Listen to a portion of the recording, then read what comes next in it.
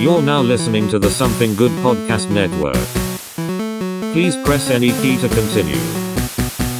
A kiss, as defined by Dan Webster, is something pleasing, a caress, a gentle touch. But there's another kiss that isn't in Webster's. Hey world, we're Kiss!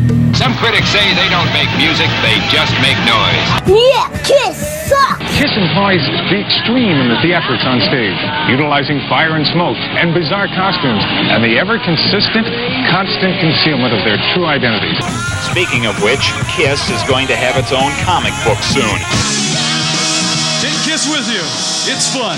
Show your friends and be the first. Now.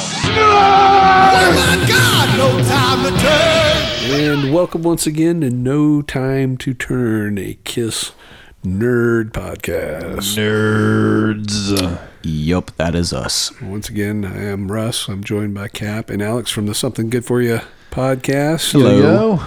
And we are tracking the history of Kiss album by album, year by year. We are into the year 1982. Really, now we're kind of crossing over years. They're kind of going to go through a cycle where their stuff comes out every fall. And so we'll be kind of at the end of one year and leading into the next. So this is really 82 through spring of 83. Because this all really kind of kicks off July 82. But we need to kind of backtrack a little bit because we didn't cover this on the last episode. And this is a very important thing that happens early in 1982 in the spring, May 8th. Neil Bogart dies of cancer. And he's only 39 years old. And, you know, we really can't, we'd be remiss not to mention this, but just for how titanic of a presence or whatever you want to call it. I mean, to have the relationship that they had with Neil Bogart in Casablanca is, you just can't understate that. Yeah. Because they were basically given carte blanche. And I also say this to show the dichotomy with the relationship they will have with Polygram, which they will not enjoy. No. But you know, he really helped to establish Kiss as a presence. And by this point, he had left. Of course, we talked about him leaving Casablanca and how important he was to that key man clause that they had, which allowed them to renegotiate their recording contract and give a really, really sweet deal. Yeah, big time. And of course, now Polygram are feeling kind of like sold a bad bill of goods, so to speak, because Kiss has ever since been failed to deliver. Yeah.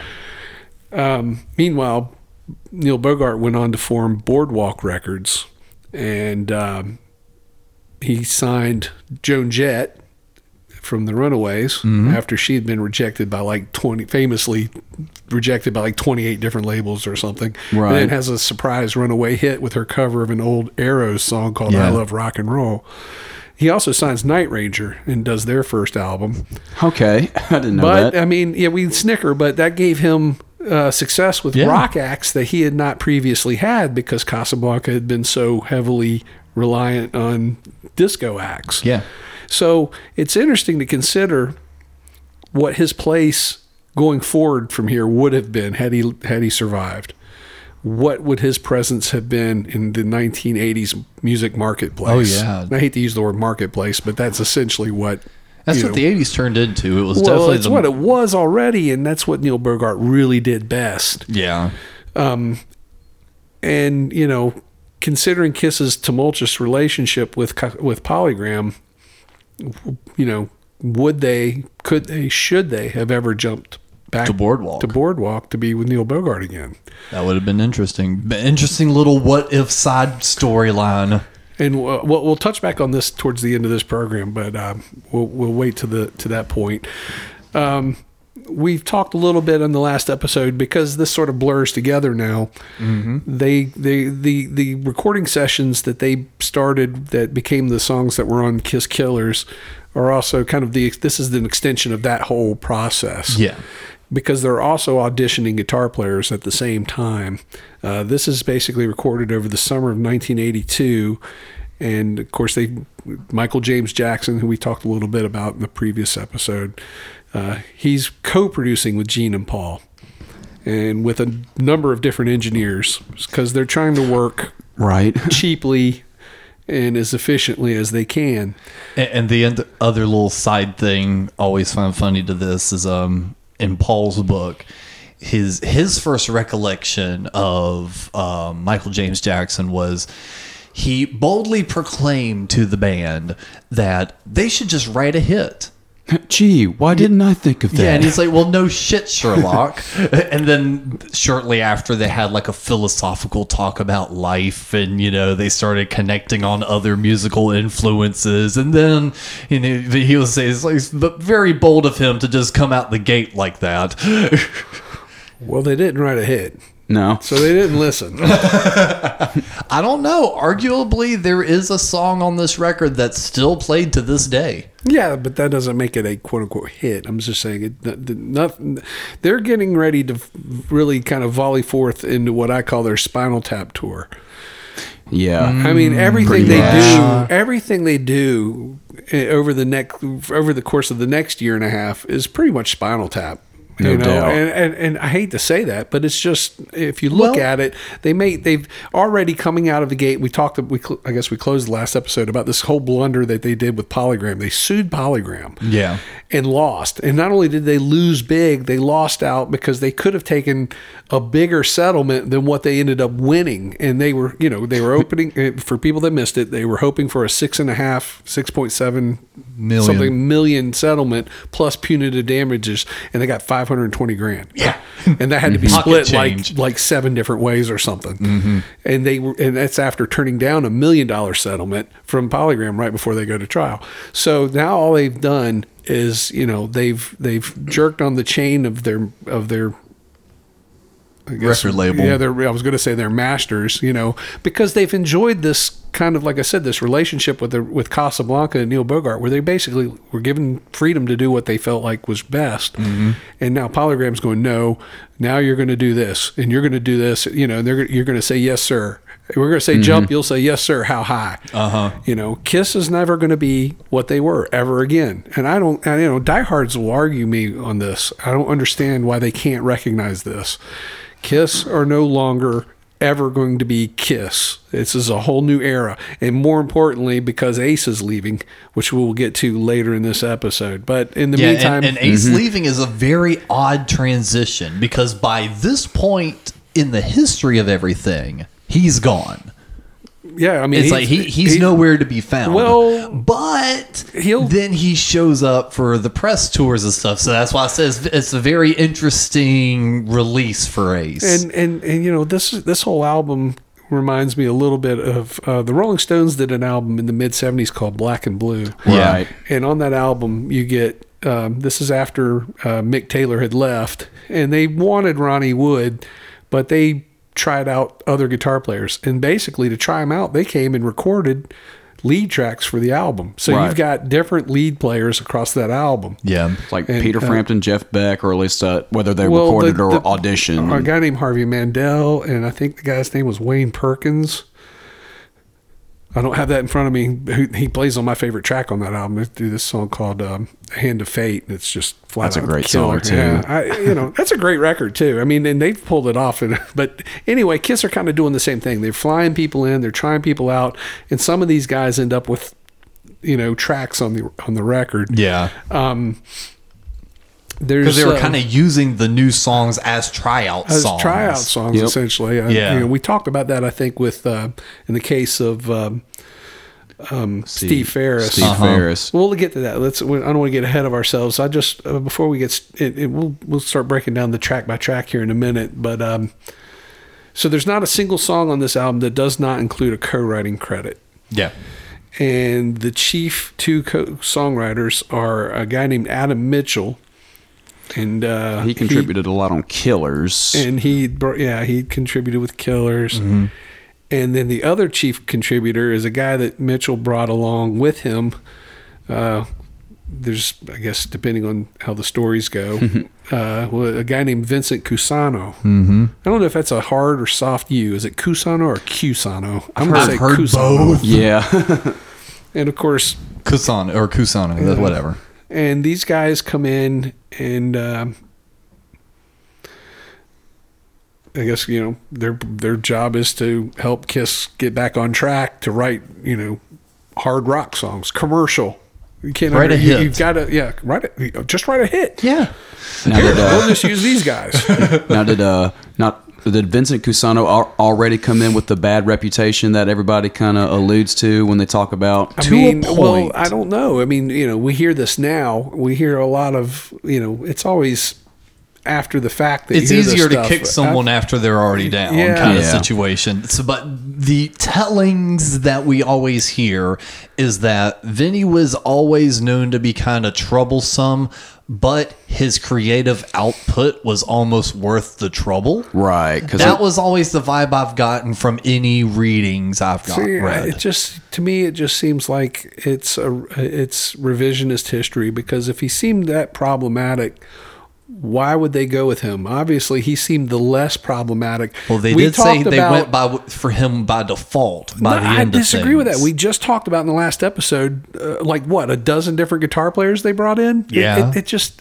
Could all of those guys have been any more bizarre or strange or difficult or any of the adjectives that we've heard thrown at Vinny since? He was the last one around. I don't know. But it just doesn't seem to. It doesn't. Their variation of that story just doesn't make sense. So if you're looking at it from this perspective and going in, it's like, okay, you've flown in guys from New York. You've flown in guys. You've tried out guys. There's guys that you even put on the record, and it's like, okay, but we had to go with this guy. Well, no, you didn't. You had a dozen different names. I think you the had name more. Steve Ferris, isn't that one of the names on the record? That's the guy we're going to talk about here in a minute. I was going to say.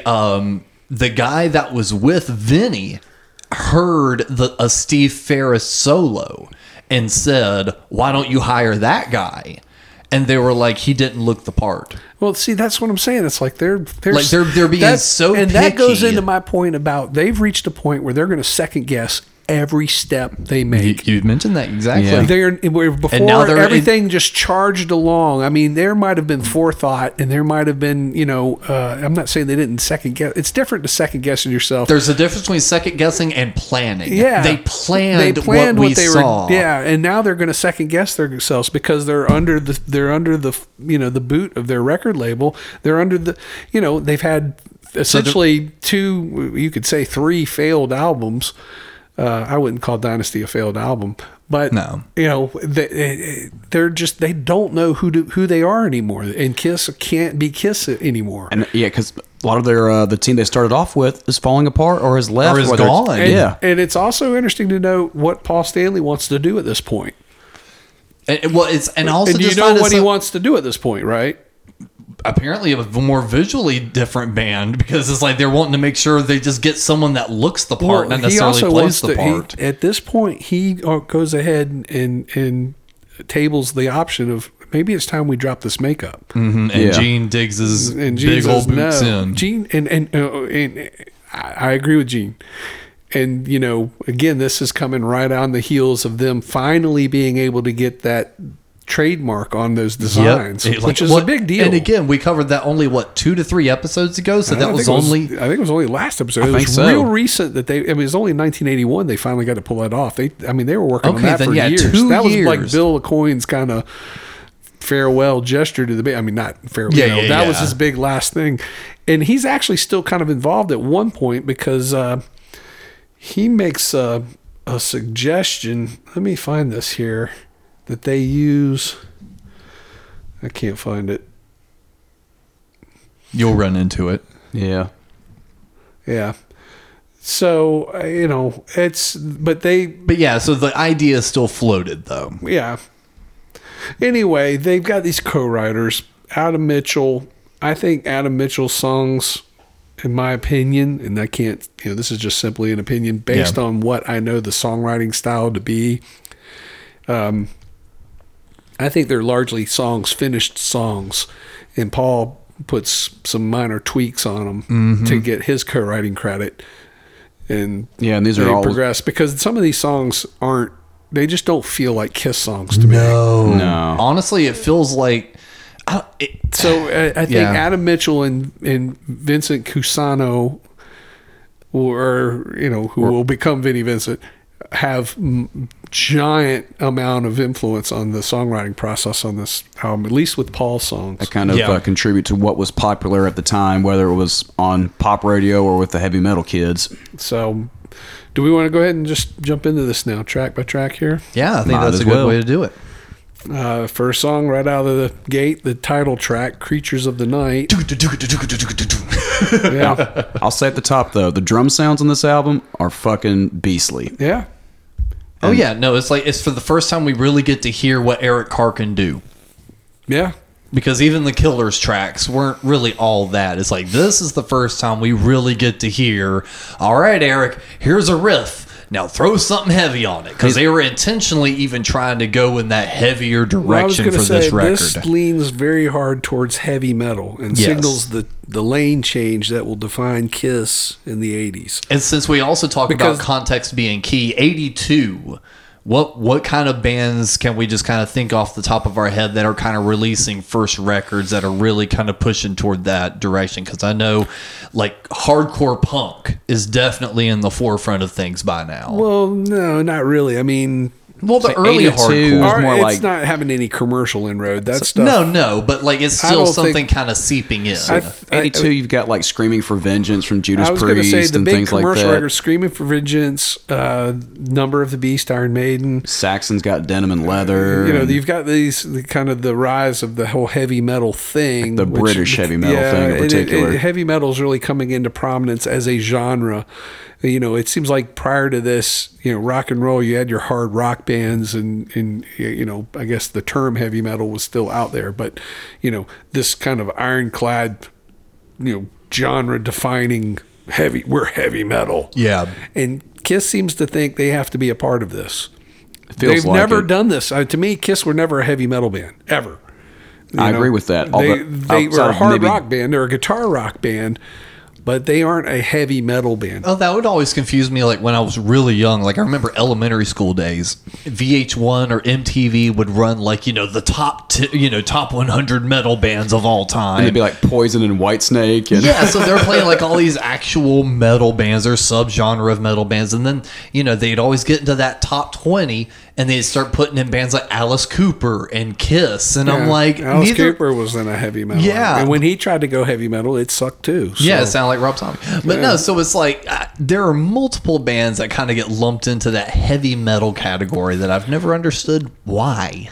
Well, that's because I think people are, again, and this was especially true for something like Alice or Kiss, and I can speak from experiences, like you're listening with your eyes. Yeah, aesthetically, it's a thing. And like when Alice Cooper made his comeback in the mid 80s, I can remember, we found Schools Out, me and some buddies in high school. Yeah. And boy, I tell you, that threw us sideways. I mean, if anyone doesn't know what I'm talking about, go listen to Schools Out. I mean, now it's probably my favorite Alice Cooper record. Oh, it threw me for a loop too when I was doing my Alice Cooper. When you get into that last third of the record there, where he starts basically doing like almost like a disco thing. Well, it's not disco because it's way before that, but with the horns and the whole 9 yards, you're just like, what is this? A hard rock record? What is this? But at the time, you just couldn't wrap your head around it because we had been sold this concept that Alice Cooper was a quote unquote heavy metal act. Yeah. And the same with Kiss. And Kiss really was never a heavy metal band per se. Just because they were a 4-piece guitar rock band doesn't make you by default heavy metal. No. And I think a heavy metal, and I'm not saying that it's a disparaging thing to claim heavy metal. I mean, you can say, obviously, Black Sabbath. There's a vast universe of difference between Kiss and Black Sabbath. Absolutely. There's a vast universe of difference between Kiss and Iron Maiden. Mm-hmm. But then there's a vast difference between Judas Priest, Iron Maiden, and Black Sabbath. There's vast differences. Yeah, so that's even the fun thing. I can see Sabbath. I can see Sabbath and Priest and Maiden being all kind of umbrellaed under the same thing, whereas Kiss just musically weren't really a part of that. No, I would honestly objectively, not to go too far off on this tangent, I think the only Kiss song that ever hinged on any sort of feel of heavy metal would be a Sabbath-y vibe for God of Thunder. But even that to me doesn't. It doesn't, You but I know, think just the I extra think this- evilness of I was it gonna all. say, Well, Creatures- I'm talking Creatures more are- okay. classic Kiss. Well, here, it feels like they're kind of going to that, that feel. With back to Creatures of the Night. What's interesting to me about this is that if they're going to go for a commercial hard rock sound, it would seem to me they would want to be aping something more like Loverboy. Yeah, which is kind of what happens here and there on future records. Yeah, but because they don't know we'll get to that. Yeah. But this isn't a bad song. No, but this it's is not one of a my song. favorites. I don't really. I mean, that's not one I particularly care for. But it's a good opening song. But it really signals that Kiss that we knew, even the Kiss Alive. It's like this. A lot of people call this a return to form. It's not return to form old Kiss. It's No. maybe it's a return to balls, It's quote a, unquote. Well, It's hard rock. It's not necessarily even a return to form. It is a turn to a form. And that form There you is go. I like this that. new heavy Yep. metal thing. Oddly enough, here's a little odd side note. On this track, Mike Porcaro plays bass, the bass player from Toto. right. How and why he's on here, I have no idea. Well, it kind of alludes to in the Wikipedia page that Gene was going through a breakup with Diana Ross and just didn't show up for sessions, Yeah, he started because- pulling an ace. He just stopped showing up. just out of like heartache or whatever. I don't know. You know, you Like don't- even Gene kind of touches on that in his book a broken- little bit. The broken-hearted demon. I know, right? Hollywood got to him, man. There's a couple of bass players I can that see play on him this. going to therapy, No, that's the other member in a couple years. Well, no, Paul's still going to therapy. But I don't like to get into their personal lives on this. This is something But it's something I unfortunate- purposely avoided on this. I will say though, in the coming episodes, we will have to kind of go into the personal life because we'll that. deal with that when we get there. Okay, I was just wanting to make Let's sure not we jump weren't ahead of I ourselves. was wanting to make sure we weren't going to gloss over that though, because that's a very interesting thing that not a lot of people have talked about until Paul recently in his own book talked about it. Yeah, that's a So odd so at situation. least I feel like if he talked about it, it's okay. Satan Sinner. Let's keep it. We're kind of Well, the only thing I want to say on Creatures of the Night, though, is I like this song for the same reason why I like some other classic Kiss songs. Not for the reason that we're listening to the studio version, but like Deuce, the Alive version is so much better than the studio version. Right. Stuff like that. I love this song because of, I'm ducking the arrows in the comment section now, for the Alive 3 version. I think the Alive 3 version of Creatures of the Night is fucking amazing. well, that's way ahead of the. It is, but I'm just where we're saying gonna that's be. one of the reasons why I do like this song, though, even the recorded version now, is because I've heard so many good versions of it. Steve Ferris does a killer solo at the Yeah, end. we talked about that. I think a little bit. That's only his second take on that. Yeah. And he did this trick with his volume pedal and a whammy bar, and that kind of feels like he's spinning into the solo or whatever. It's pretty cool. It's a pretty cool little trick. I mean, and Especially it shows because that stuff they're like that they're wasn't not, overdone yet. They're Yeah. not interested in trying to have anyone emulate Ace's style at this point. They're just like, come in and do it. But of course, right now, for all intents and purposes, they don't want their record company knowing that Ace is gone because they're going to be in breach of contract if that happens. Right. And we'll get to that here shortly. Saint and Sinner. This is a co-write with Michael Japp, who had co-wrote several songs on Paul's solo album. He's the one. Okay, that's Paul. Bill Aucoin brought him back into the mix for this. I don't know the story on that, but apparently that's according to what he says. Bill Aucoin called him up and said, "Hey, do you got anything you can help the boys out with?" Okay. Well, it's So- unfortunate because this is one of my least favorite tracks. That's probably one of my favorite Gene tracks on the album, though. Probably Really? because of the drum feel and everything, too. I'm a sucker for Eric's playing on this song. I like this song. I got a friend of mine that likes to pick this song out as the stupid, I The enjoy chorus it. is pretty stinky. I think I don't. It doesn't bother me. It's not at all like a classic Kiss song, No. but it's a solid hard rock song. I do have to give the song, it's got a cool groove. Like Eric caught a really cool groove like during Yeah, the right, I understand verses what you mean, and like yeah. even the outro with the little vocal. Whoa. Yeah, I love the harmonies on that, too, or the way they blended that. So there's good moments in the song. But it's this just doesn't feel like a Kiss song at all. well, neither did the one before. Well, none of these songs do to me. It's a solid Gene Simmons, like say if it was like a lead track on a solo album or something like that, then I would be, well, I'm still all for it on the Kiss record, but it's a pretty solid Gene performance. And this is the first appearance of Vinny on lead guitar.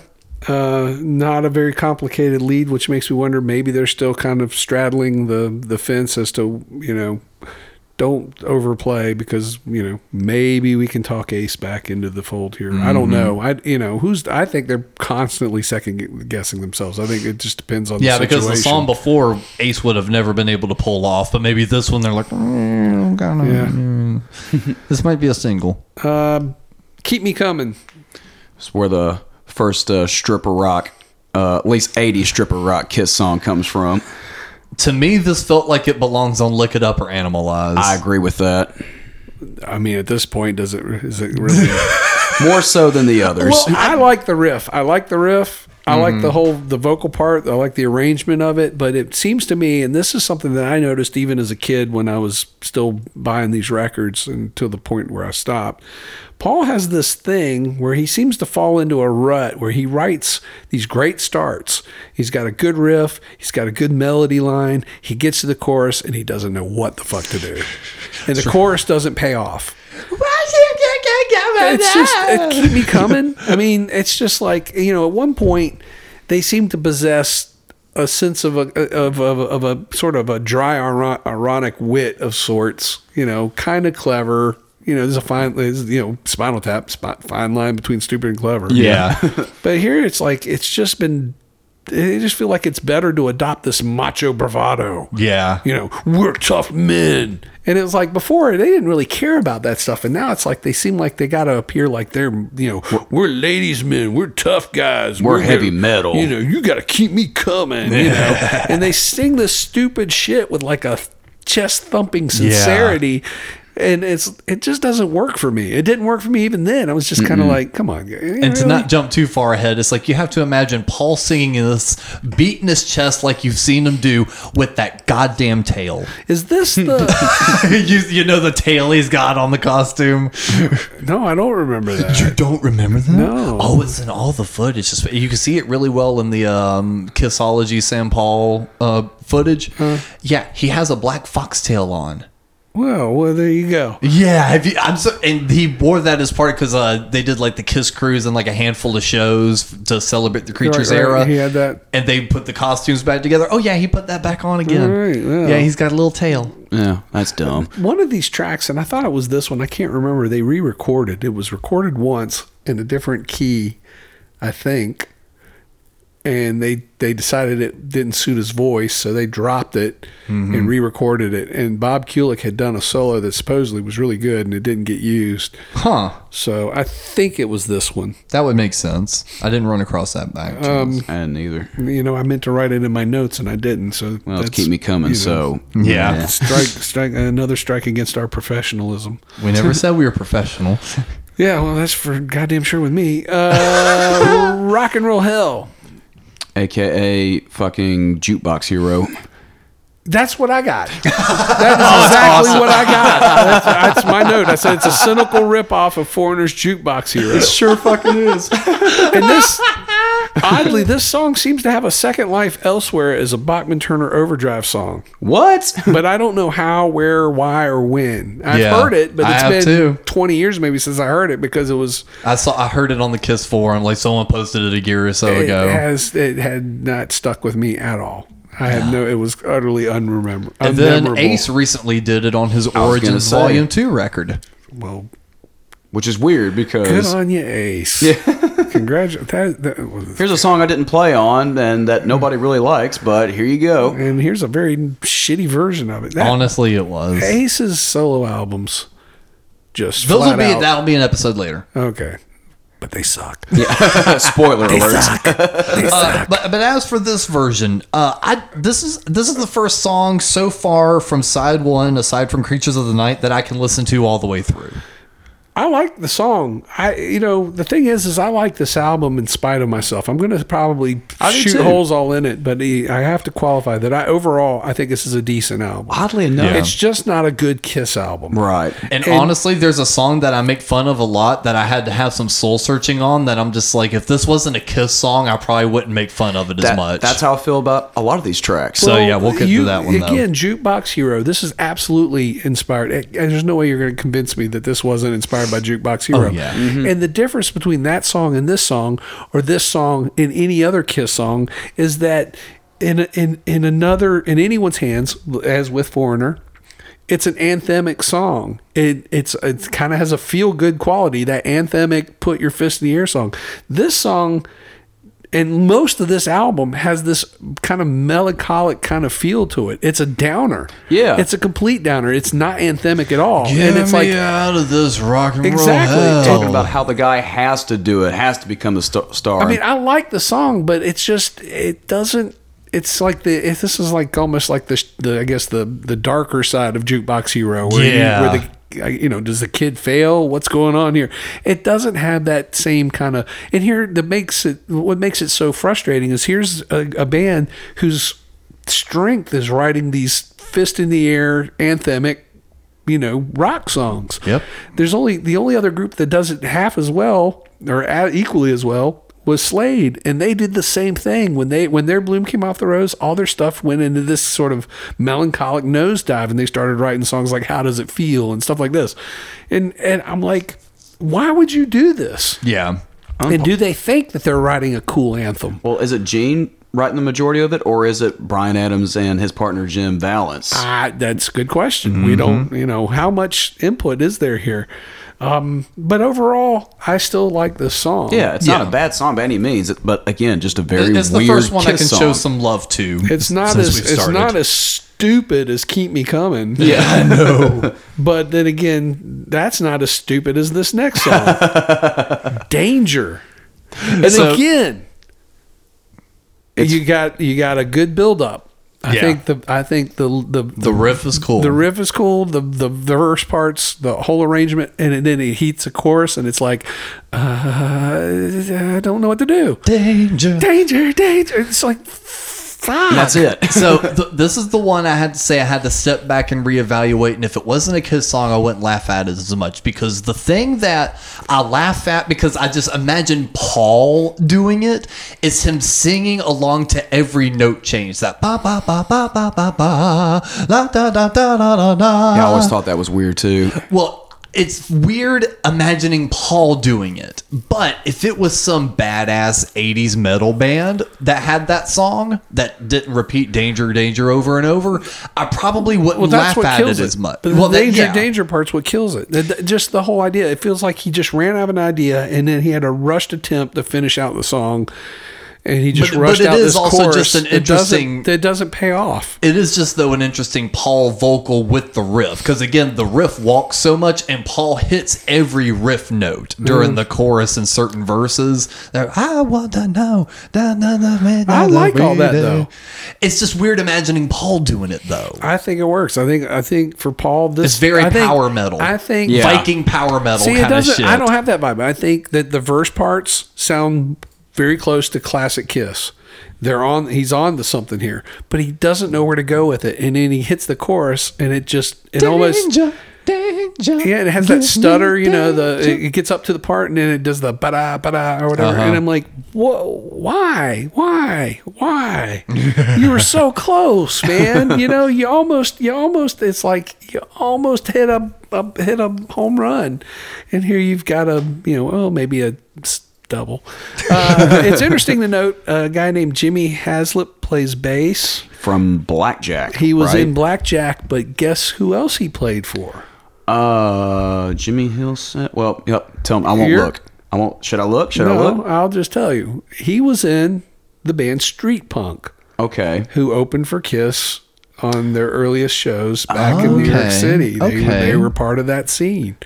And I also, I know that Blackjack was also had Michael Bolton as their lead singer, who wound up co-writing with Paul Stanley later did they on, co-write? I know, but Bruce Kulick was the guitar player in Blackjack. So, okay, I didn't know that either. So all of this threads together. You know, they reached outside sources, but they usually, you know, you find that the links in the chain aren't that many. No. And speaking of Bruce, And this was probably also aren't that strong. This was also the era in which Bob was like, I don't want to be in Kiss, but why don't you check out my younger brother Bruce? Well, did he say he didn't want to be in Kiss, or they just didn't take him because he had no hair?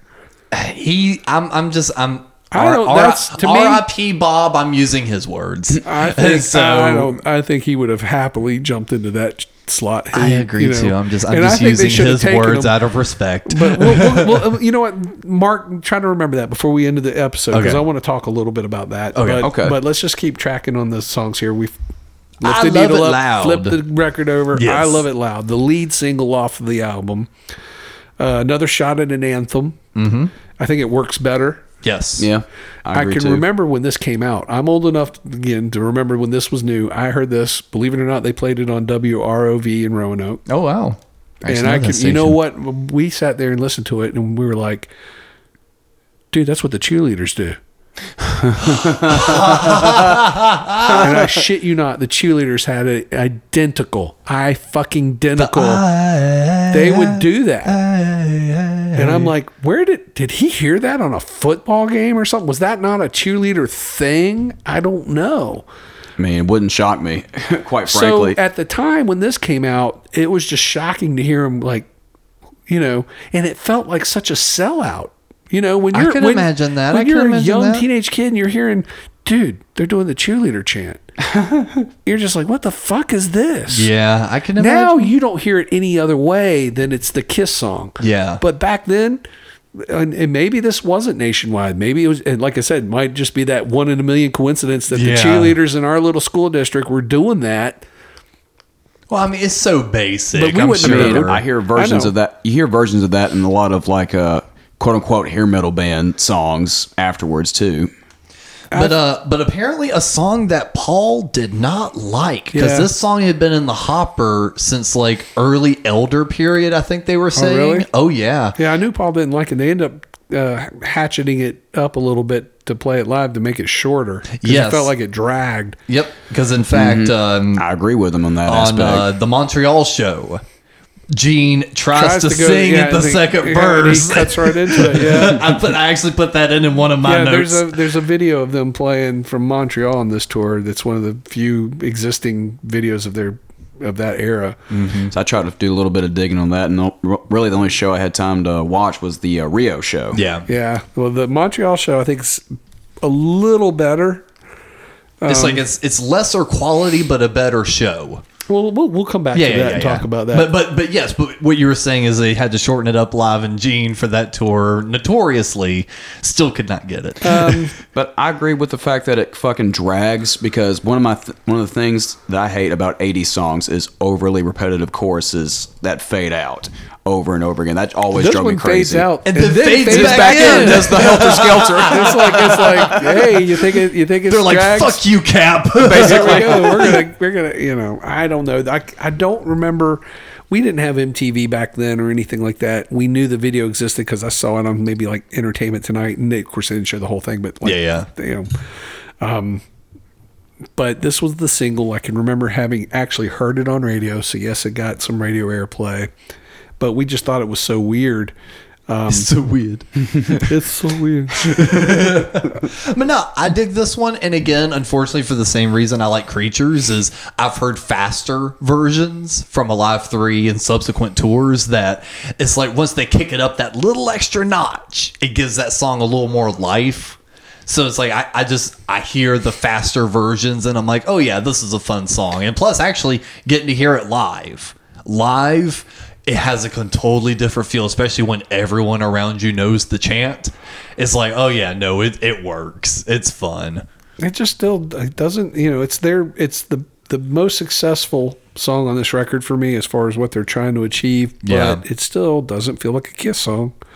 It's doesn't. something else, and we'll get. But it is a fun when we lap get song. when I get to the summarization, I'm going to explain why I feel like this doesn't feel like a Kiss record to me. But I Still Love You. And by the way, there's a song called "I Still Love You Guys." I just wanted to tell you. I'm stupid. I don't know, with this song, what I like about it is that Paul Stanley kind of goes into that R&B feel with his vocal, even though the music kind of sounds like it should be like a dark metal song or whatever. Well, that makes me think about, at some point, we've talked about this before, at some point in this era, Paul has had vocal lessons and his vocal style has changed. And I don't see how people don't pick up on this, because to me, it's just patently obvious.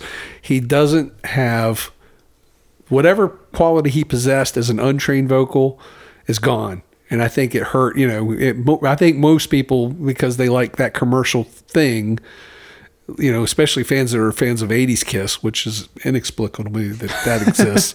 There's a huge resurgence of 80s Kiss, man. But overall, I think this is a pretty decent song for what it tries to be. But it's too bombastic to be a hit. And, it's almost like too soft, and I wrote here in my notes, dare I say, mature, to speak to alienated teenagers. I agree with that. So to speak on that, I hate to use the word adult, but this is it's a much more adult themed kind of thing. A teenager kind of can go to, I guess he could kind of pine for his ex-girlfriend with this, but the vibe really isn't. I don't know. It just.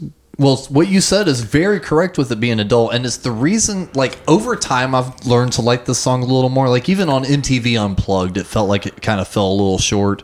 But one, like Cap was saying, Paul's vocal on it, especially during the chorus, even though his vocal range and style changed, it's very powerful. It works. He does really well. I'm not saying he's a bad vocalist at all. No, I know you're not, but I'm saying, but for me personally, the delivery's really good, and then understanding the backstory some, because Paul said during this time period was like some of the lowest and most depressed he had ever been. Well, he had been dating Donna Dixon, right? And she dumped him cold for Dan Aykroyd. Yeah. So this was his cathartic let it out song. Maybe, perhaps. Well, no, he says it is. All right, well. He said that this was his let it out, all the emotions built up, get it out in a song kind of way. So understanding the backstory and kind of knowing that, there's not a lot to really read in on the song. It's very autobiographical of what he's going through. Well, it kind of adds a little more to it, knowing that it comes from a genuine place, because so many Kiss songs come from that fantasy kind of aspect. Right. Well, that's funny, because I wrote, this feels plasticized. It's plasticized blues, inauthentic and sterile. Maybe the delivery, and but the message on the inside is very real, which I appreciate. I always thought the chord progression and the notes they used were kind of felt weird. It's too. just open guitar strings. And it's, well, they have Robin Ford playing lead guitar on this. I guess he was a blues guitar player. Yeah. I don't think his blues guitar playing is very good. No. I know there's guitar players that might be sitting there going, "You're crazy, man." I'm like, for this song, for this song, then maybe. I just, I don't know, man. I don't hate this one. It's more St. Louis blues, and I prefer more Delta blues. So that's just Look, I have to give this song some love, because the next one. Okay, here we go. I think unanimously at this table, it's the worst song on the record. It's so fucking bad. Killer.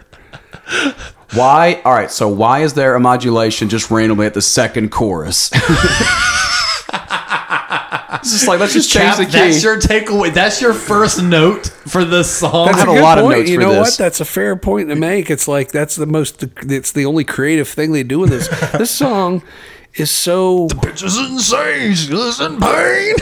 It's such a mess. It's not the first time they used the word bitch in a song, but it's the first time they used it as an adjective for a woman. Yeah. And I'm like, is that supposed to make you be like a macho tough guy? Well, I think I'm going to call her a bitch. Well, I think it's a conceited effort because isn't this the first tour Paul starts cussing? Yeah, probably. Yeah, I think you're right. And I mean, it's just all that stuff. Because I It's know so on that convoluted. Because I know and on one of those so- shows I watched, he said it's so good to fucking be back, or Yeah. it's good to be back. You know, Yeah. he It's threw so fuck in forced. there Hey, somewhere. I'm a tough New York guy. Yeah, like even to the point I can't remember how he said it because it was so awkward. The lyrics in this are just, it's like they're not even trying. No. They're not even trying. You know, and it's just so stupid. And they don't know what to write. And it falls into the same trap as the Paul choruses. Stone Cold Killer. It's fucking dumb, man. It's like this, they don't know what to write. So what they do try to write is this. Yeah. I mean, this is just awful. There's nothing good about this song. Weird power metal And guitar riff. I think It's fucking maybe London Dungeon. That dun dun dun dun dun dun dun dun dun well, London dun. Dungeon, I mean, you know, at least it works for the Misfits. But Yeah. for Kiss, man, this is just like, hey, we got to write a hard rock song. Yeah, but And we got to be cool. We got to make the kids got to think we're cool again. Yep. And guess what? This isn't cool. And I, even as a No one kid, thought it when was I had cool. this record when it was new, and I was like, this song's stupid. This might be my And- least favorite Kiss song we've covered so far. I'm not Really? gonna lie. Really? This so far, I think this might be like maybe the bottom of the barrel for Kiss. I don't think they've done anything this bad, even including Yeah. the Elder. Yeah, you well, know. except for maybe the Odyssey. Or Mr. Blackwell. Well, even Mr. Blackwell, listen I don't to- think is as bad as this. I would listen to either of those over Killer. They're in that those bottom levels. Yeah, but I know, man, yeah. you know, I mean, this is still, this might even be worse than, you know, there's a child in a sundress looking at a rainy sky. There's a place in the desert where an ocean once danced by. But you know, it's just killer. It's just nothing about this works. War Machine closes out the album. This is a very short album, by the way. They It is. It's like, what, 38 minutes, I think. This is a decent riff. It kind of calls back God of Thunder in a weird way. It does. But better watch out. I'm a war machine. No, it's really? not. It's Hey not. guys, you better watch out because I'm a war machine. Yeah, the lyrics. Shut the fuck No, up. it's not War Machine. It's Woe Machine. Whatever. Whoa, machine. This sounds like it was written by staff songwriters trying to impersonate a heavy metal band. I mean, it kind of was. This is It's Bryan like- Adams and Jim Balance. Well, yeah, well, Once there you again. go. I mean, this sounds like it's like, hey, we need a stock heavy metal song for our cartoon band in in Scooby Doo. yeah. You know, and it's like, okay, we're a war machine. Get the fuck out of here, man. And this song got played. I think they still play this shit. that don't was they? the one I was This gonna song bring is up. fucking stupid and shouldn't exist. I love the verses more than the choruses. The verses are pretty cool. and- Are cool for Gene, comic book character. There's some good lyrics in this, but the War Machine thing is just dumb. It's just dumb. And that's it's not the one thing clever that dumb. ruins It's it. just dumb. It's dumb for even a submoronic, zit-faced, oily-haired, tattered jean jacket wearing teenager in some suburban mall arcade. Oh, dumb. no, and I'm trust- talking about myself. I was young enough, and still, I'm like, this is just dumb. Well, see, here's the thing. I had this record at an early age too. It was one of the handful of CDs Mom rebought. So it's like I had this at my disposal, even younger than what you're describing there, and even this pimply, comic book video game player Right. that's used to crazy outcomes and stupid machines. Even I'm listening to it, going, "Why is Gene a war machine?" I don't know. Because It just, the only again, thing I could it's like they closely ran out- approximate it to was they wanted to. It was something about the tank on stage. That was the war I machine. don't know, but what fed the other? One fed Right. the other. Yeah, I don't, right. I just Yeah. think that it just the song almost could work. It's almost like they just kind of give up. They get to the chorus and they don't know what to do, and so this is what they do, That's and the it's big- not good. Yeah, That's been because the some of theme the of cool this whole lyrics is record. it's like the intro lyrics. Want to bite the hand that feeds me? I'm Yeah. gonna take his place. I It's got- like that's all pretty that's fucking fine. cool. Yeah, I'm okay with that. Yeah. And like I said, the riff is pretty decent. And like I said, but once they get to the chorus, the payoff, it just seems insulting. It's almost like, we're not even going to try because we think you're stupid enough to buy this anyway. Well, it doesn't work because no they one buys didn't. this record. To this day, this album I don't think has gone gold. It's like it's whatever. It got it's certified gold in May of '94, which was Okay. I was gonna say 12 much years later. after its release. That was like right on the heels of the reunion tour. That was like right before all that shit happened. But overall, this album, like I said, it's not a return to form that people want to say it is. It is a turn to a form. And it's not Kiss. I give it an A for effort because they really seem like they're trying, but they don't even seem like they're trying at the same time. So it's like B. They get a C for execution. It's like it doesn't. It's you made a thing. I'll put it on the fridge. Yeah. Exactly. It's like, I wish okay. that's one of the few times I wish we had video. Your face of realization of just like, yes, that's a good point, you know. But the problem that I have with this is that it's anonymous heavy metal. That this isn't Kiss. Anonymous heavy metal. This That's could good. be any band from anywhere. It In has no 1982. identity at all. It doesn't possess an identity. And Kiss will have this problem that will plague them into this very fucking day. When we run the risk, very serious risk, or I do, over the oncoming episodes, so everyone get ready for this. I'm going to be highly critical because the band that I loved has completely given up everything that made them great, and they're going to continuously kowtow to the demands of what they think the dictates of both their record company or more importantly commercial or conventional ideas are. And whereas before, like you said, they planned and they did what they wanted to do. Now they can't do that anymore. They have to do what is expected. Well, what's expected from me as a fan is for them to do their thing. And it's really But hard they're for not them to gonna do their that thing because they don't know what their idea is anymore. And to summarize, because to kind of wrap up discussing the actual record before we go on to, you know, the way it was released and all that, it's really hard for them to do their own thing when you have 6 ghost players on the band. There you go. It's like, that's the best way to summarize. I went ahead and just did a small head count. 6 additional players, not including Paul, Gene, and Eric. See, taking those 3 out of the equation, 6 extra and people. how many co-writers? Oh, I didn't even go to co-writers. So many I went just co-writers. additional players. You've got players, you've Sounds got on co-writers. the record. you have an engineer for the drums by themselves. Who is this band? Here's the. This was labeled under additional musicians because it says like additional recording for a ton of extra people that are uncredited. It goes on. It's an entire page of extras. Because it's the first time we see that on a Kiss record. Because it's like seeing the swimmer that's drowning and he's just flailing away, trying anything to save himself. Yeah, you know. And who's in this band? And who is this band? And it's like it's a new guy on drums, instead Gene, of Paul, and a shit ton of other guitarists. all of the energy and exuberance and excitement that made Kiss has been kind of just drummed down into this dark, melancholic, drudging heavy metal record, which in another context would be great, maybe for another band. But and again, that's what I talk about with I'm Danger. judging this against their own legacy. I'm only judging this against other albums Kiss albums, before. you know. But set alongside, if this was some new band and you filed that between your Iron Maiden and Judas Priest records, right? J.K., whatever. Yeah. Right. H-I-J-K, blah, blah, blah, blah. It might work. It fits. And I could see that to a degree. So you could say on that level, maybe it succeeds. But as a Kiss record, and that's what I'm talking about, it doesn't succeed. It fails miserably. Yeah. They're, like I said, they're just clearly second guessing themselves in the convoluted effort to be quote unquote relevant. And that's the thing where they're going to fuck up because these guys can't be relevant. Kiss never was relevant. Kiss exists always and eternally in its own self-contained context. They don't try to be relevant. The rest of the world has to figure out the way to be relevant to them. Yeah. That's the way the original Kiss worked. You know what I mean? They were Kiss, and the rest of the world had to figure it out. Now Kiss is trying to figure the rest of the world out. Pretty and much. It doesn't fucking work for them, and it never will. They're just following the established trends.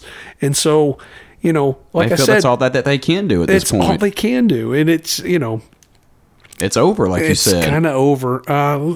So that's Creatures. That's Creatures of the Night. But, the story record. doesn't, the story doesn't end here. We've got, of course, Bill Aucoin's out of the picture. So they need new management. Yep. And they're unable to find anyone they liked / or maybe in what's in parentheses, could Right. afford. Could afford. Yeah. They need People to, forget money's tight around this time too. So what do? They do probably the worst possible thing that any act could ever do, and that's, well, we'll just manage ourselves. Yeah. Yeah. Well, they still have Glickman Marks as their business managers. And, Howard Marks has been trying to elbow Bill Aucoin out of the way for a long time. We know this. We've talked about this to a certain extent in previous episodes. There's always been this sort of power struggle between the two. Mm-hmm. And so what ends up happening is they kind of take Glickman Marks, and I didn't quite understand all this, because I'm not a business guy and I don't understand this stuff, but this is information I got, I think, from the Chris Lent book, Kiss and Sell. Yeah. Basically, they restructured the deal, which saved them 11% on what they had been paying under Bill Aucoin, but still gives Glickman Marks an increase in what they earn in their commission. And their commission, of course, is of the gross income, not the net. Right. Which that's very important. And they also hire, or rehire, I guess, maybe, Danny Goldberg as a consultant to help update their profile for the 80s, because we talked about how this change is coming. The 80s is like this new, untapped new world. Might as well be the year 2000, right? Danny Goldberg had ran Swan Song Records, and I think he had helped to a certain extent around the time of Destroyer, maybe. I can't remember now. Right. And then they leave American Talent International, ATI, their booking agency, and they sign with ICM, the International Creative Management. So the reason behind this apparently was because ICM was more of a Hollywood thing. Okay. And both Paul and Gene had designs to break into acting. Mm-hmm.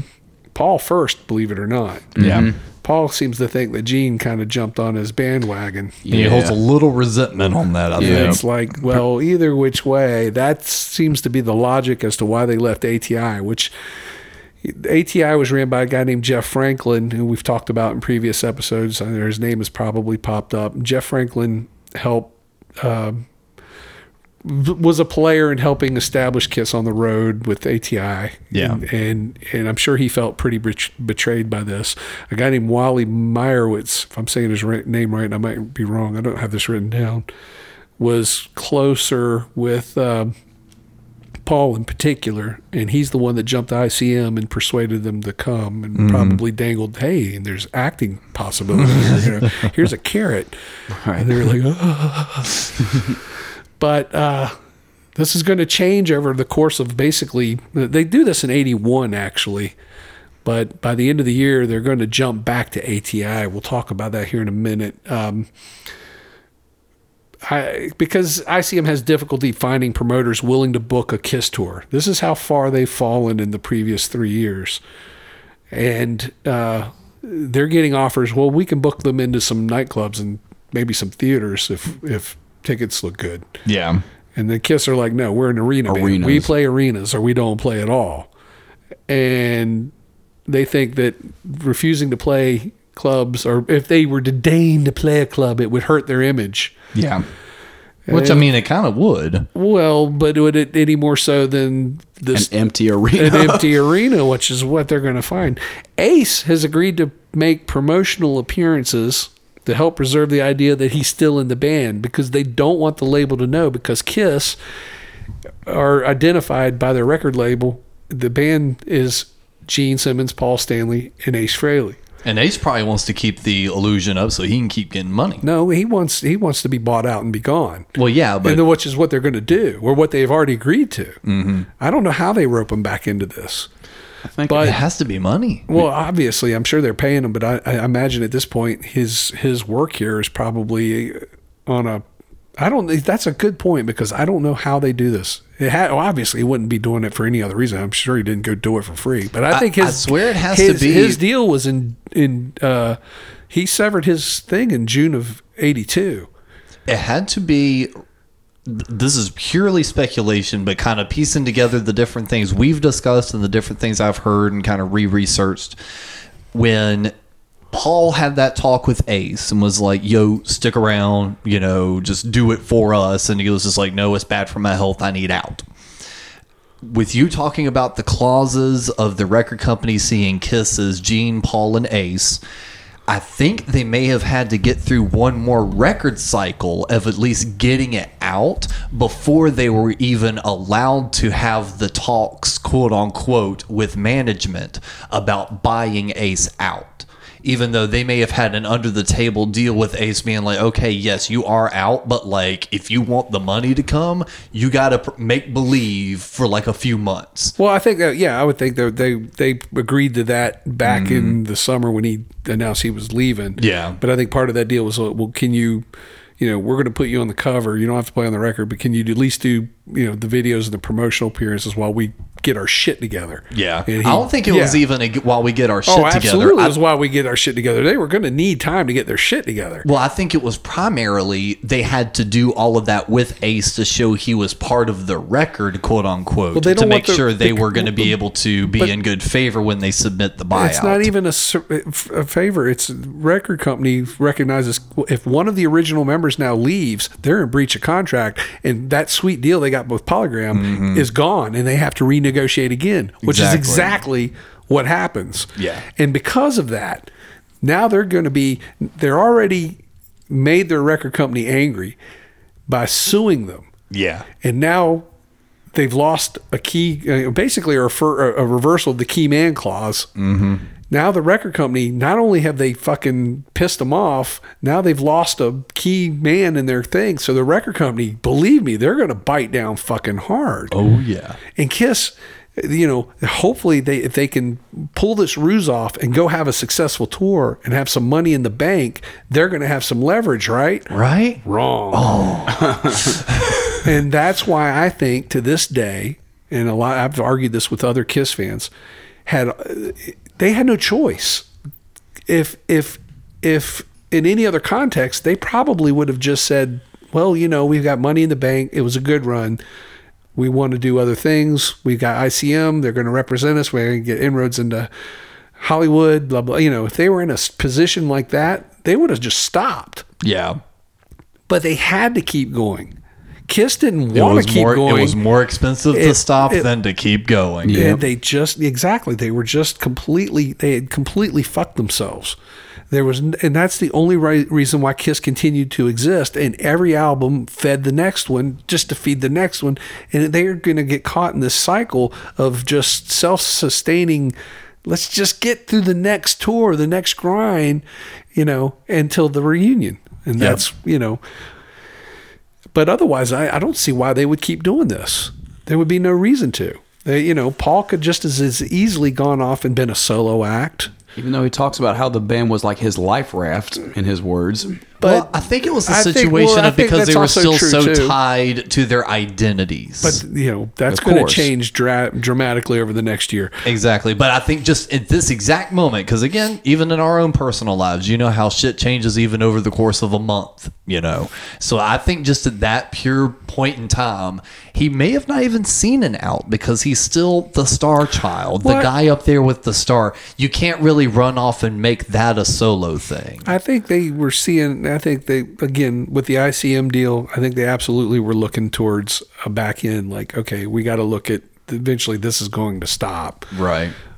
And so I think they were just, I don't know. I mean, it's all speculation. It's all speculation, yeah. But it just seems to me that they've, the very best thing they could do by the end of this deal is fucking stop, but I don't think they can. But anyway, the fall of '82, they do a lot of promotional stuff. They do the video for "I Love It Loud." Yep. They do a promotional tour, not a concert tour of Europe. I guess they do some TV stuff, but I can't find a lot about. I found about 2 or 3 TV appearances, all with Ace, and it's so funny because there was one of them where they played "Creatures of the Night." And it's like, they zoom in on Ace for that solo, and he's shaking that guitar, kind of strumming it. It's like he's not even trying. But I mean, good on him for keeping the played ruse along. up. He played along. The album is released either October 13th or October 28th. I don't know.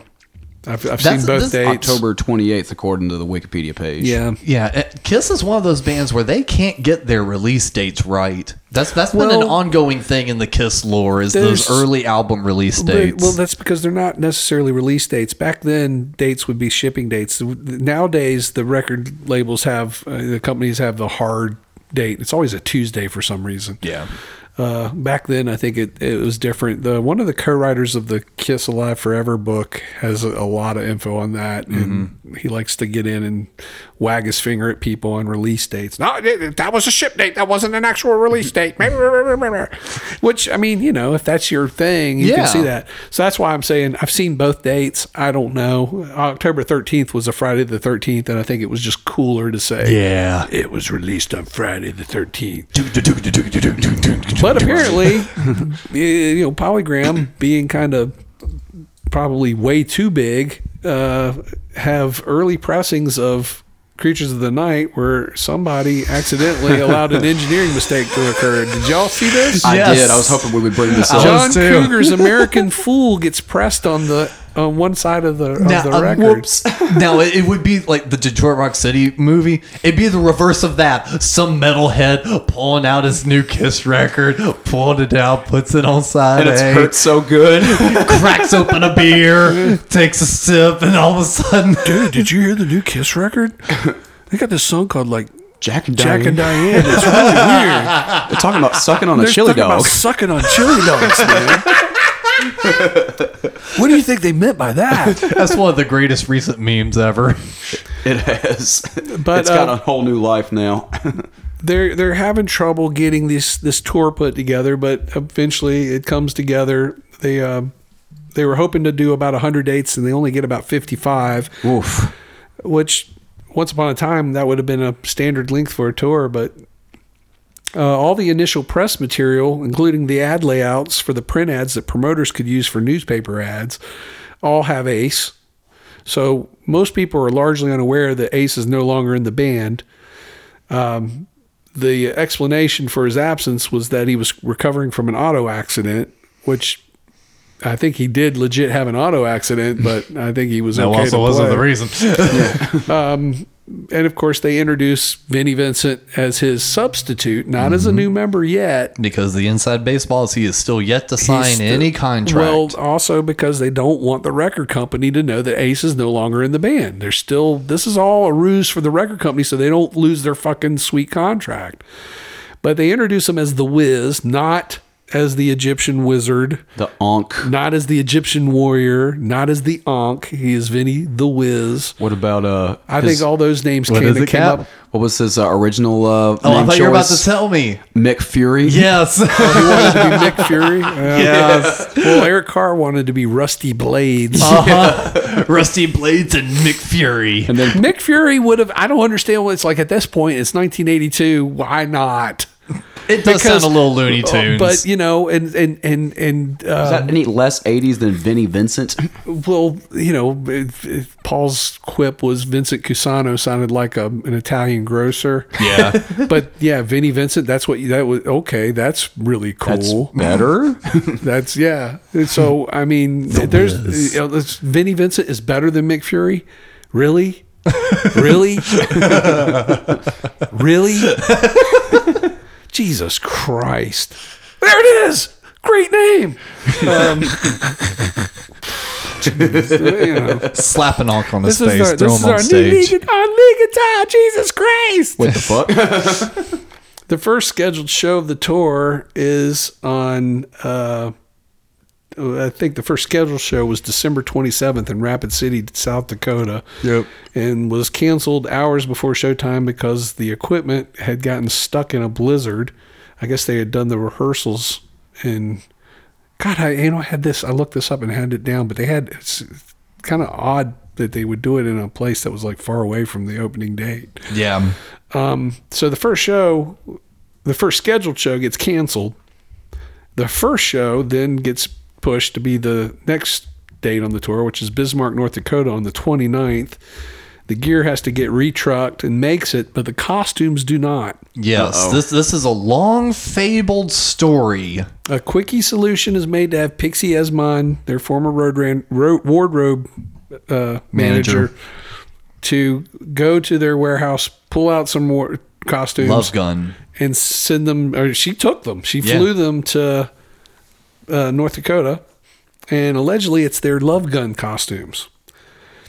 So I haven't heard this story. And they did like weird modifications to some of them. I don't know, but no pictures or any record of this exists. But allegedly, this is Vinnie Vince's first show, and he's doing it wearing Ace's Love Gun costume. Literally his boots. So fucking weird in the context of like everything since. And the fact that people don't realize that that's not Ace. Yeah. There's still a sizable quotient of the population that don't. Well, because the poster it's not not like have there's the Vinny on internet. it.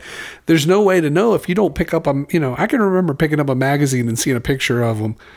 And I think it said that he was the substitute guitar player. I can clearly remember where I was, and it was at the Walden Books in Tanglewood Mall in Roanoke, Virginia. And I'm looking at this going, who the fuck is this guy? The attendance is only 3,200. Oof. Yeah. And like how big of an arena? Normal sized arena. I'm assuming most arenas, let's just say the capacity. It said it was at 40% capacity. It could have taken 8,000 people. Yeah, probably. That's probably a seated capacity. Most arenas on, you have your seated capacity and then you have your capacity, which they can do. Right. Reported audience was between 3 to 8K, but 40% capacity. Well, I've got 3,200, but it doesn't. Point is that most shows struggle to do better than this. Right. Most arenas they have a seated capacity. For instance, the capacity at the Bojangles Arena, the old Charlotte Coliseum here in Charlotte, is 8,000.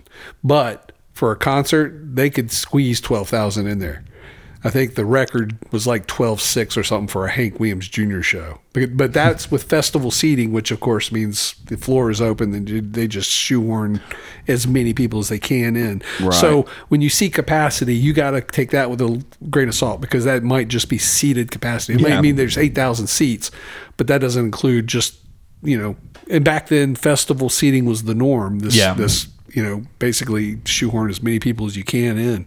So I think actually this review from a local paper actually summarizes it perfectly. It says the rock group Kiss was resurrected Wednesday night at the Bismarck Civic Center before an audience of 3,200. About 3 semi-trailers of stage equipment were set up for the group's first concert since it broke up a few years ago. Interesting, they kind of phrased the group breaking up a few years ago. That's why I also wanted to pull that. Right. Boosted by about 50 amplifiers, the band played to the young Civic Center crowd, but while the sound from the band boomed, the crowd was subdued. Yeah. Well, I mean, that you got to take also with a grain of salt. That's one reviewer's opinion of what they perceive. Yeah, but that's also, it seems to be pretty indicative of the U.S. portion of their tour. The second show is in Sioux City, Iowa. And it has drama surrounding whether or not Kiss were satanic, because this is the advent of satanic panic.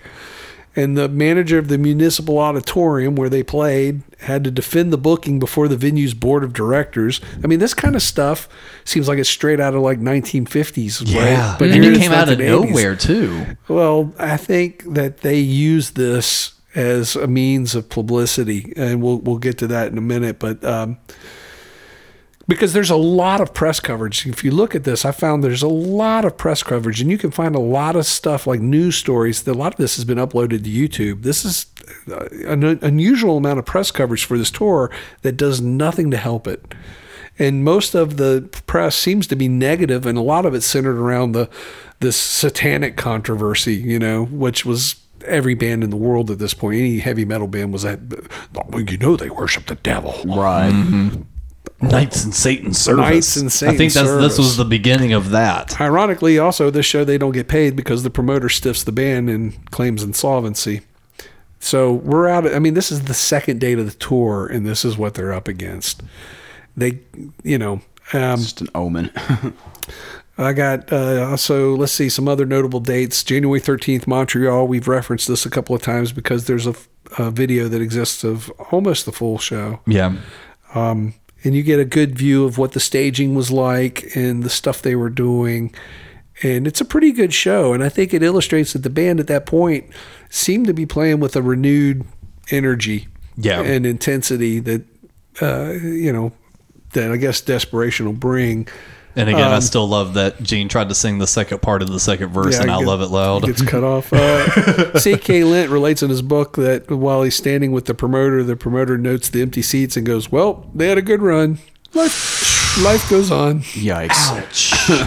Like it's over. And it was at this show he said that? Allegedly, yeah. Because that one was at 78% capacity. I know. That was a good turnout. Yeah. So that goes to show that promoter saw it as a bomb. But again, because you got to remember, the last time they played, sold out. Yeah, you're right. You're right. And kids probably breaking down the door trying to get in with the sold out. You're right. And now it's just kind of like they're just, that's probably a lot of there. walk up too. It's like setting off a Roman candle now. The first cancellation of the tour happens on January 23rd in Providence, Rhode Island, after the sales tank, and the promoter honors the tickets for Providence at the Worcester, and I think I'm saying that right, Worcester, Massachusetts show, which is actually the day before this show was scheduled. Nobody pronounces that So right. basically, he was able to successfully combine 2 dates into one. I don't know if he had to pay a guarantee for 2 dates, but usually there's a guarantee or a deposit, I should say, a non-refundable deposit. He probably lost the deposit, but made his money back. But the fact that he could take 2 arena dates, and what's even odder is that these 2 venues are only 45 minutes apart from Providence, Rhode Island, because it's a concentrated area. But back in the 70s, they could do that and probably sell out both shows. Now they can't sell out one show off the back of another that got canceled for people to. So, and they weren't allowed, the other thing, they weren't allowed to use their pyro at that show. I can remember reading about that as a kid. I remember that being in a magazine as a kid where the guy Gene couldn't even do his fire breathing. I think he was able to do that.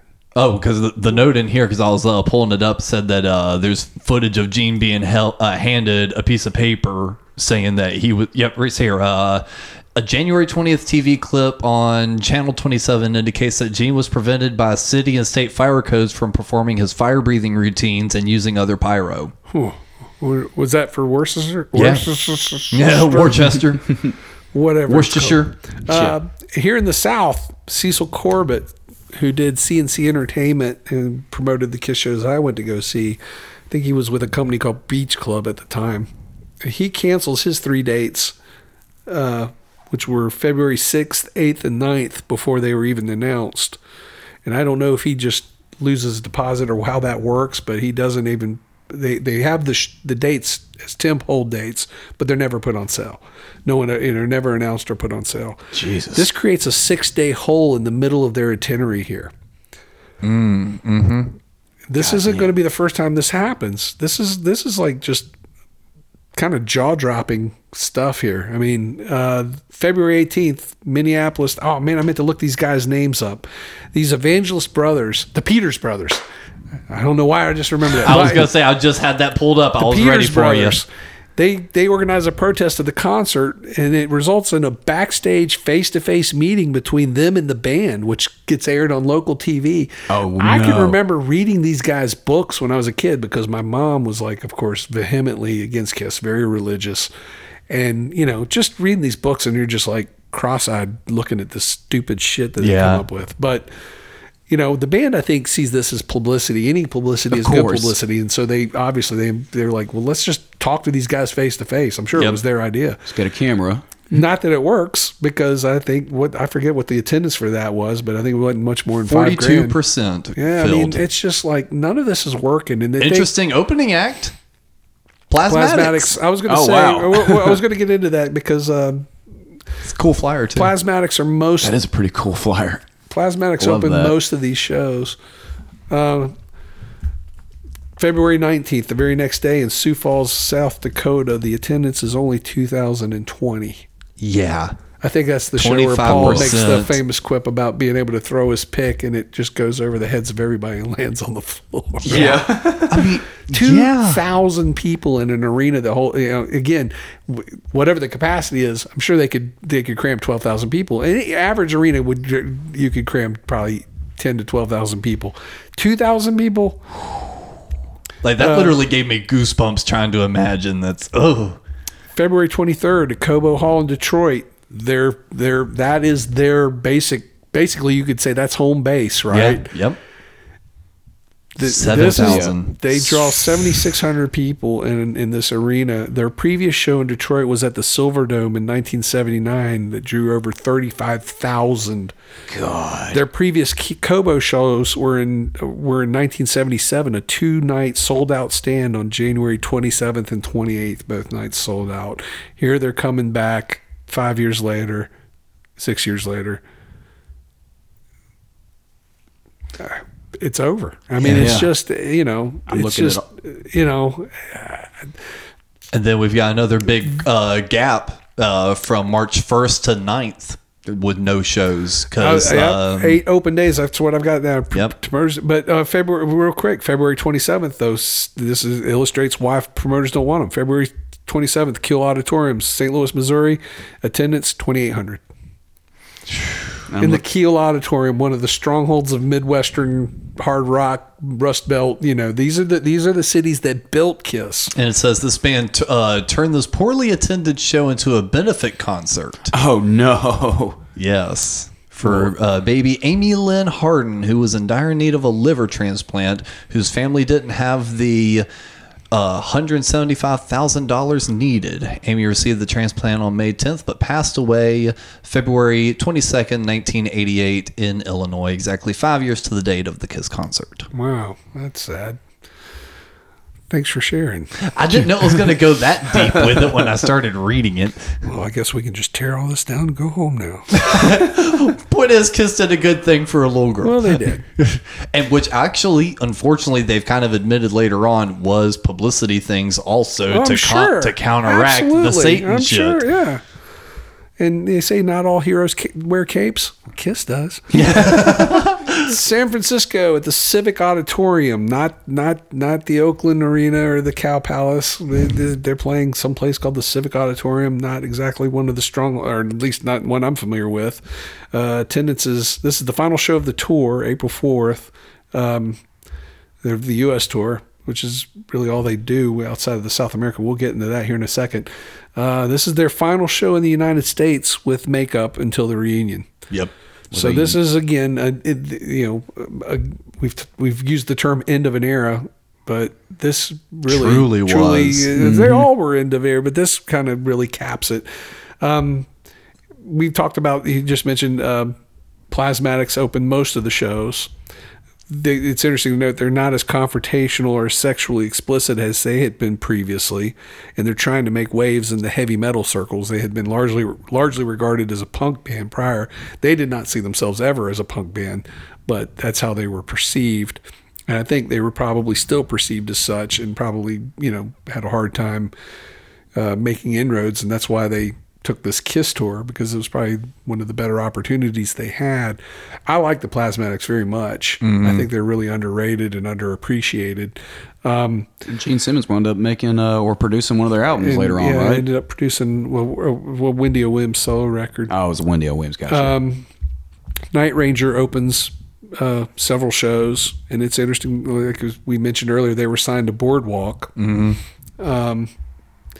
Vinnie Vincent, at one point initially on the tour, was using a violin bow during his guitar solo. Trying to be fucking Jimmy Page. Which, I mean, that's some ballsy move to make, because that's like a signature thing. It's like, it's not like it's a unique or, whatever, but that's Jimmy Page's shit. Man. Yeah. That would be like some, I don't know. It's like if I went out in a schoolboy outfit and didn't play AC/DC songs. And of course, the last 5 shows of the tour on the West Coast, they have a young unknown band called Motley Crue. And Motley Crue will greatly benefit from Kiss over the next year and in other ways, but we'll talk about that on another episode. at some point, like I said, they jumped back from ICM to ATI. And the reasoning now is that ATI had the better reputation and power with promoters. And there's also this $100,000 advance that had been put as a deposit for Argentinian dates. Mm-hmm. And that was in dispute, and they didn't have a way to resolve it. And now if they go back to ATI, everything's even, and then unlocks that dispute without any kind of... it resolves it in the band's favor. Okay. So now they've got to set up this South American tour, which is a story in and of itself. We don't have the time to go into it all here. But More dates were canceled than played. But they play one of the biggest shows, maybe the biggest show they ever would play. Up to that point. Up to that point. That was the Rio show, right? Yes. American I can't even say these words. Maracana. Yeah. Maracana. And this is the one that's on I the cannot say it. No, I cannot. Is it this one or the Sao Paulo one that's on the DVDs and on YouTube? I'm not I'm pretty sure. 100% I'm pretty sure the Rio one is the one that gets circulated the most. But the Sao Paulo show is the final show in makeup and costumes until 1996. Okay, no, it is the Rio show that's on Kissology. But they have dates for Argentina that are scheduled for August 19th, 20th, and 21st. And these dates are canceled after threats from terrorist groups. I saw that at the bottom of this list, too. One is called the Free Fatherland Nationalist Commando. Free Fatherland Nationalist Commando. Okay. They issue a statement claiming that they would use, quote, all means at their disposal, unquote, to stop the shows. Whew. They also call the group, quote, degenerate Anglo-Yankees. And then say, quote, we'll go as far as to cost the very lives of the members of that unfortunate band, unquote. Wow. I think degenerate Anglo-Yankees is going to be my next punk band. Yeah, it's so crazy. Another organization called, I can't even say this, Captain I don't know if it's Giacchino or Giacchino, I don't know. Anyway, this other terrorist organization threatened to blow up the stadium into, quote, 1,000 pieces if the group were to perform. Excuse me, sir. Last time you blew something up, that was only 978. Yeah. But, we're going to say this band, are they really a band? I mean, they got two new guys that are extremely competent musicians. But do they bring anything? And like I said, they're playing with a renewed energy and intensity. But is this really a band? Because are they bringing anything stylistically substantial to the mix? Meaning it takes more than academics. Could they have gotten anybody to fill those roles and play those songs competently and with the same, with that same intensity? Probably so. Yeah. But they're not the band. That's not the chemistry that made the band work. Nope. It's Paul and Gene and two hired guys. And one that's being one that's even hired. Yeah, one that's being very confrontational on the road with them too. Well, we'll talk about that more later. At this point, I don't think that's come into play yet. A little bit. The extending the solos. He's already starting to do that. Well, he's trying to claim ground as his own, and I think he's trying. In his mind, he's looking to put himself in position to become an equal partner. Yeah, that's going to be what the point of contention is. That's what's never addressed in the revisionist why he won't history sign of Kiss, the contract. which makes why he won't eventually come to terms with these guys, because they want him to be an employee, and I think he wants to be a full member, which makes sense. And if you look at, we'll talk more about the whole Vinny thing in the next episode. There's a very important and perhaps the most dramatic change yet to be made, which we will also talk about in the next episode. Very obvious, but we'll leave that with a teaser anyway. Right. There was something else I was going to, you touched on something. I was like, save it for a minute. And then now I've already forgotten it. Oh, the costuming?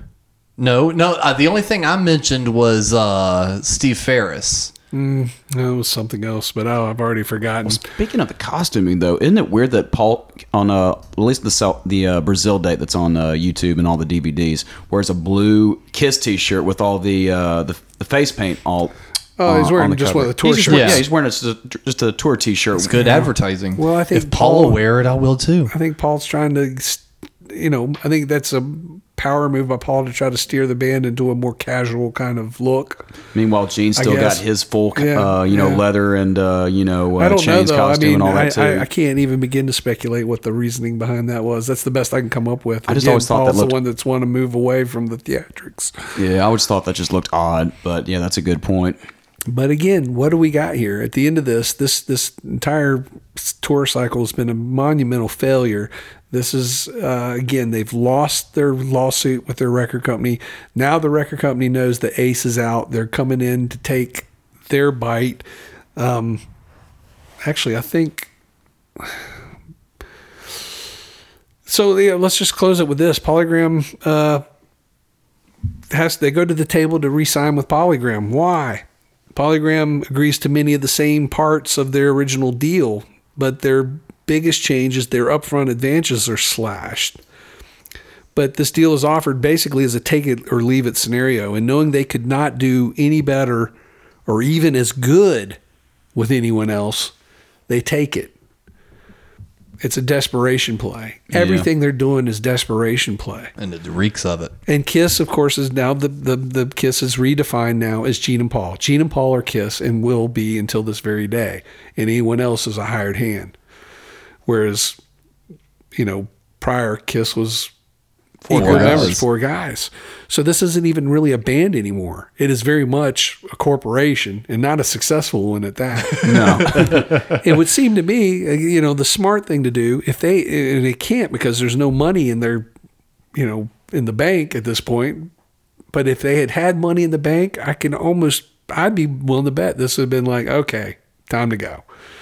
But they can't. So now they got to make another record and try to make the best out of it. Mm-hmm. There's only one thing they can do to kind of make any form of waves whatsoever. And is that a right decision to make? But we'll discuss all that on the next episode of No Time to Turn. And hopefully you guys will join us as more drama unfolds. Yes. Join us for the next exciting chapter.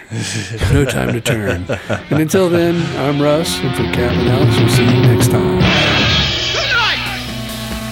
Thank you for listening. Please insert another coin by supporting the show for as little as $1 a month at patreon.com/somethinggoodnetwork.